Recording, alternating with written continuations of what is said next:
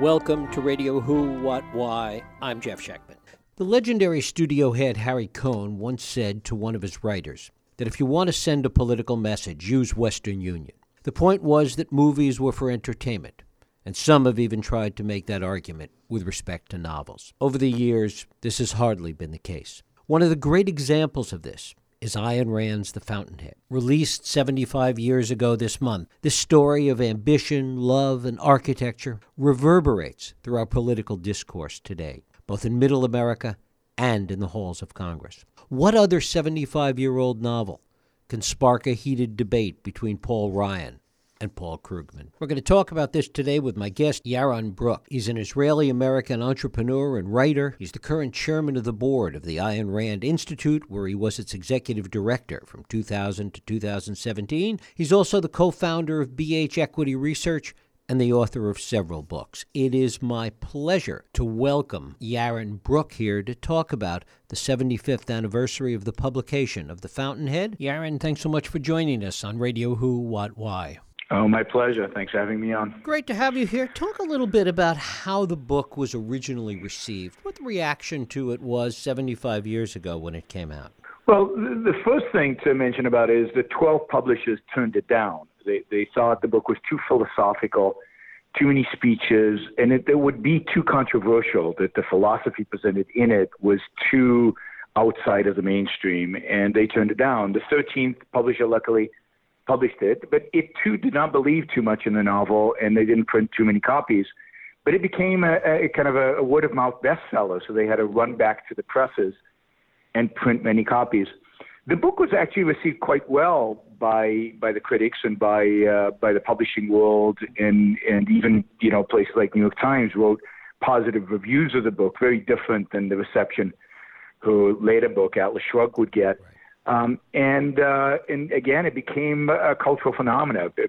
People bought it, people read it, people discussed it. It created little movements of students on campuses. And indeed, to this day, the book sells almost just about as many copies as it did back when it was first a bestseller in the 1940s. So it's one of these really a publishing phenomena of a book that sells as well 75 years after it was published as it did when it was originally a bestseller. And when it was originally published and it became kind of this cult classic, and people, as you say, talked about it, students got on the bandwagon, what were the political and cultural touchstones that people latched onto then? What were the things that captured the imagination at that point? Sure. I mean, remember, this is 1943, so this is a period where collectivism, political collectivism, both in the form of fascism in Germany and in the form of communism in the Soviet Union, were at their heyday. They seemingly were victorious. And here comes a book that challenges all of that, not in a political drama. The book, indeed, doesn't really talk about politics and doesn't really address the issue of politics. The book is about an architect and about his struggle to remain independent, to remain an independent thinker, to see his artistic vision become a reality. But he is challenged by the forces of conformity, by the forces of collectivism, by the forces of groupthink and tribalism. The same forces that politically in the world out there seem to be winning. So it was very much, I think, seen as massive political implications, as kind of America still representing the spirit of individualism, the spirit of independence, and the rest of the world really embracing collectivism. And in that sense, I think it was viewed, and it is still viewed today, as the classic American novel. This is a novel about America, about the fundamental struggle at the heart and at the core of America and at the core of Western civilization. During the 75-year period, and certainly it has gotten a lot of attention now, and we'll talk more about that, but during this 75-year arc of its publishing history, what were the periods when it didn't sell as well? What were the periods when there wasn't as much attention focused on it? So from what I can tell from the history, probably the 70s and the early 80s were periods where it sold less. I don't really know before that, but my guess is it sold very well in the 40s, and then during the right after the publication of Atlas Shrugged, I'm sure it sold very well because Atlas Shrugged was such a big hit. And then I'd say since the early 80s, where we have good publishing data, it's seen a steady rise so that every decade it has sold more. And of course, in the best period for sales of all of Ayn Rand's books was around 2009. I'd say the second half of 2008, 2009, and into 2010. So the Great Recession, the election of Barack Obama, Obamacare, the notion that people had that Atlas Shrugged is really happening right before their eyes, I think led to rise in sales across the board. I'd say decline since then, but still at a higher level than 20 years ago. So still on a general upward sales track. Mm-hmm. And when people talk about it today, and you've been involved, with Ayn Rand's work and obviously with this book Sure. for quite some time, is there a difference in the way people perceive it today and the issues that they focus on, the parts of it that they focus on in terms of the book and in terms of her broader objectivist philosophy, different today than in the 60s or 70s or 80s? I don't think so in terms of the book, because I think the book is quite clear. The book is really about this individualist who is willing to struggle and to succumb to anything to see his vision become a reality, and he sticks to his principles and has integrity, as opposed to the compromiser, the appeaser, the conformist who is, his friend nominally in the novel and represents the exact opposite of him. And then, of course, the manipulator, the critic who is trying to gain power through destroying the individualistic spirit and perpetuating the idea of conformity. I think people see that conformity and that collectivism more today. They identify, in a sense, with the negative. They see the negative more prevalent in society today. I think there used to be this thing that people used to say about Ayn Rand, nobody's quite that bad. Nobody's quite that evil. Her villains are caricatures. And I think the difference is that today people read her novels and say, yeah, I know a politician like this. I know an intellectual like this. I know one of those talking heads on TV who says exactly what these villains of Ayn Rand said.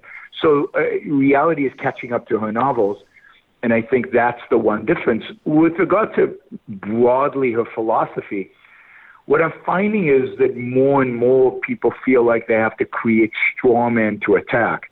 Now, that existed to some extent going way back to William F. Buckley's decision to kick Ayn Rand out of the conservative movement and write a horrible review of Atlas Shrugged in order to achieve that.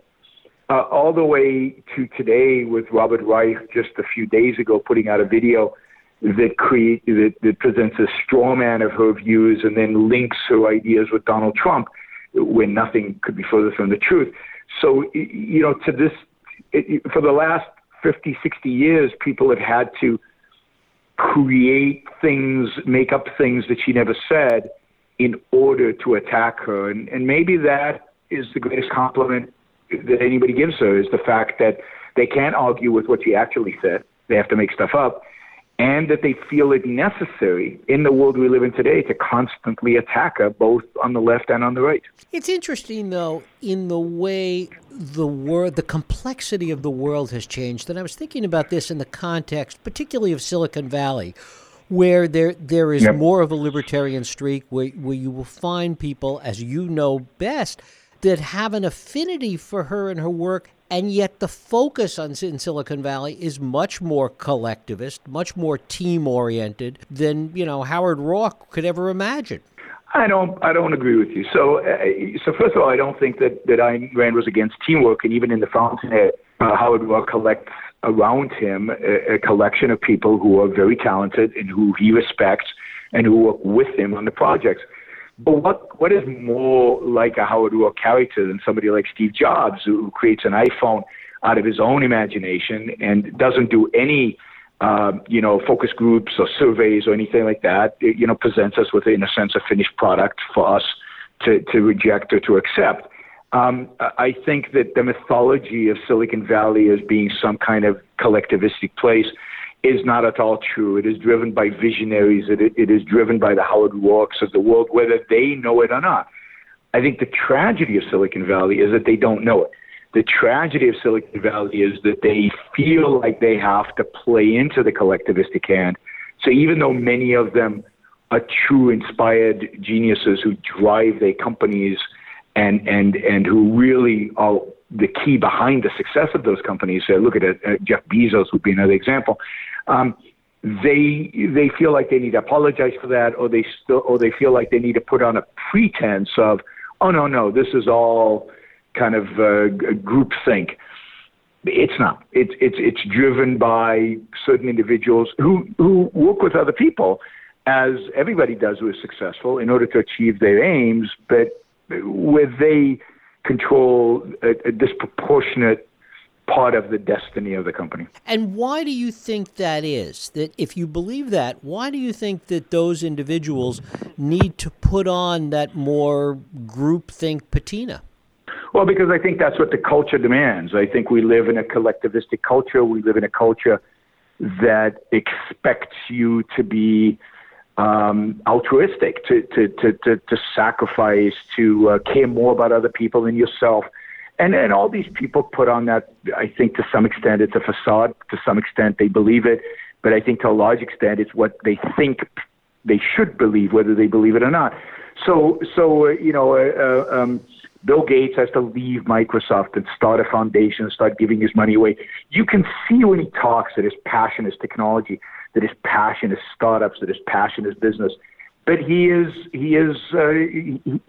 it's what the culture expects, and unfortunately, in this realm, they're not as individualistic as Howard Roark, and they've succumbed. And I think that's true broadly in our politics and broadly in our culture. The collectivistic philosophy, the altruistic philosophy, is the explicit philosophy everybody holds, and when they don't live it, they feel guilty, and they need later in life to find a way to compensate for it. And I think a lot of what you hear coming out of Silicon Valley is their attempt to compensate for the fact that they're actually pretty self-interested individualists who drive their companies and who have vision, but they feel guilty about all of that because that's what the culture has taught them. And that, I think, is a great tragedy of the 21st century. Which gets to really my next question. Why do you think that that's a tragedy? Why do you think that there's something negative about having to apologize for that, or to function within a culture that is more accepting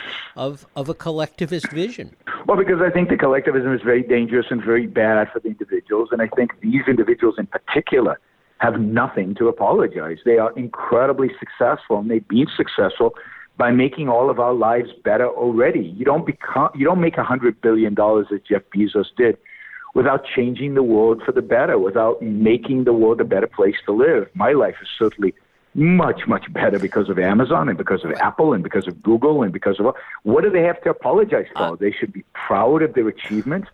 They should be, they should walk around with a sense of, wow, and we should thank them rather than demand their apology. Don't we also have to look at the big picture? I mean, all of them are incredibly successful and incredibly talented, and I agree with everything you say, except that none of them exist without the Internet. The Internet doesn't exist without ARPANET, and ARPANET doesn't exist without the government. Well, that is speculation at best, that is right? Fact. Because no, it's not, because the fact is that much of the Internet was created by universities. The idea that universities wouldn't created it if they had been private is wrong. It only created it with government funding. Even in a laissez-faire government would have a defense department, so much of ARPANET would exist no matter what. And of course, the Internet was nothing, literally nothing, until a group of entrepreneurs figured out how to use it in a constructive, productive, creative way. And those were entrepreneurs. That was not the government. And the funding the university gets does not necessarily have to come from government. In a truly free market, universities would get just as much funding, if not more, to do basic research from these entrepreneurs who would make even more money in a completely free market. So, I mean, that's where the money comes from anyway, because the government has to take it from the wealth that people create. So the idea that the universe we live in today is the only path to get at an internet, and even the best path to get at an internet or anything else, is, I think, just wrong. I think we'd be richer, we'd have greater technology if the government had never entered this space, other than the necessity to do so for national defense. How was the view of the Fountainhead, how was that shaped or changed by Atlas Shrugged that came several years later?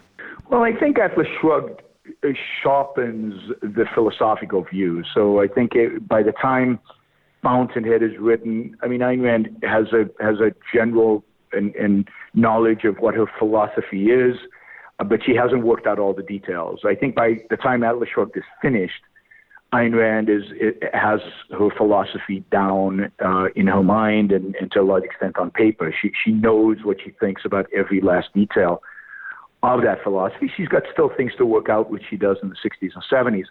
But so I think Atlas Shrugged is a more complete philosophical novel. In Fountainhead, we're getting a big part of that philosophy, but it's not completely worked out yet. It's not in its details.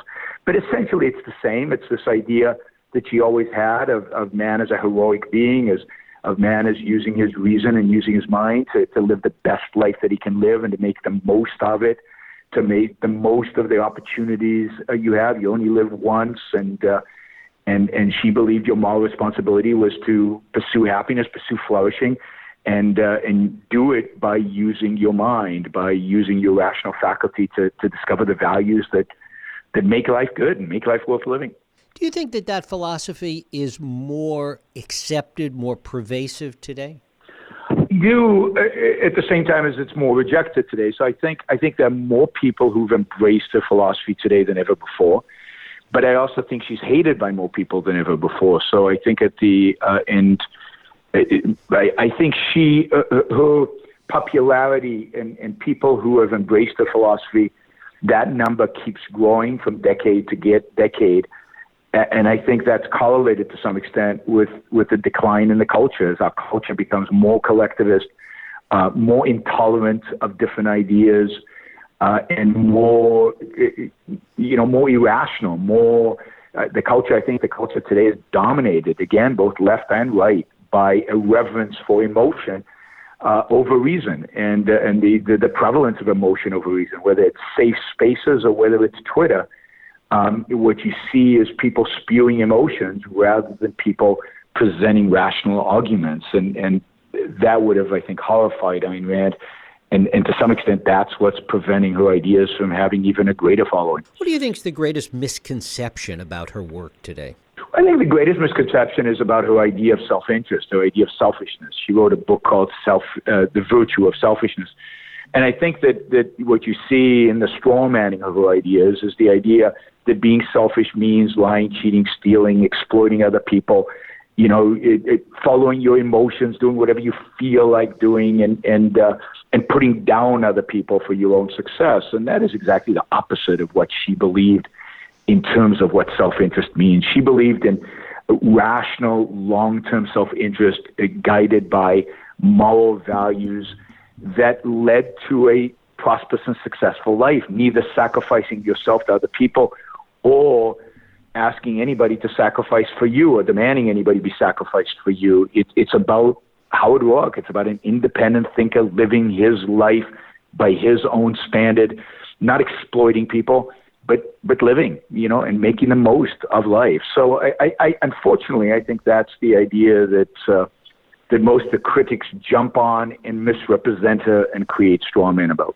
How do you think, finally, her views would have changed over time as they moved into contemporary times? It's really hard to tell. I mean, I think she was a genius, and it's hard for me to put myself in her views. I mean, I think that she was already opposed to the Republican Party politically with Reagan. I mean, she did not vote for Ronald Reagan because she feared the encroachment of the religious rights into the Republican Party. I think all of her fears were confirmed by the dominance of the religious right in the Republican Party over the last few decades.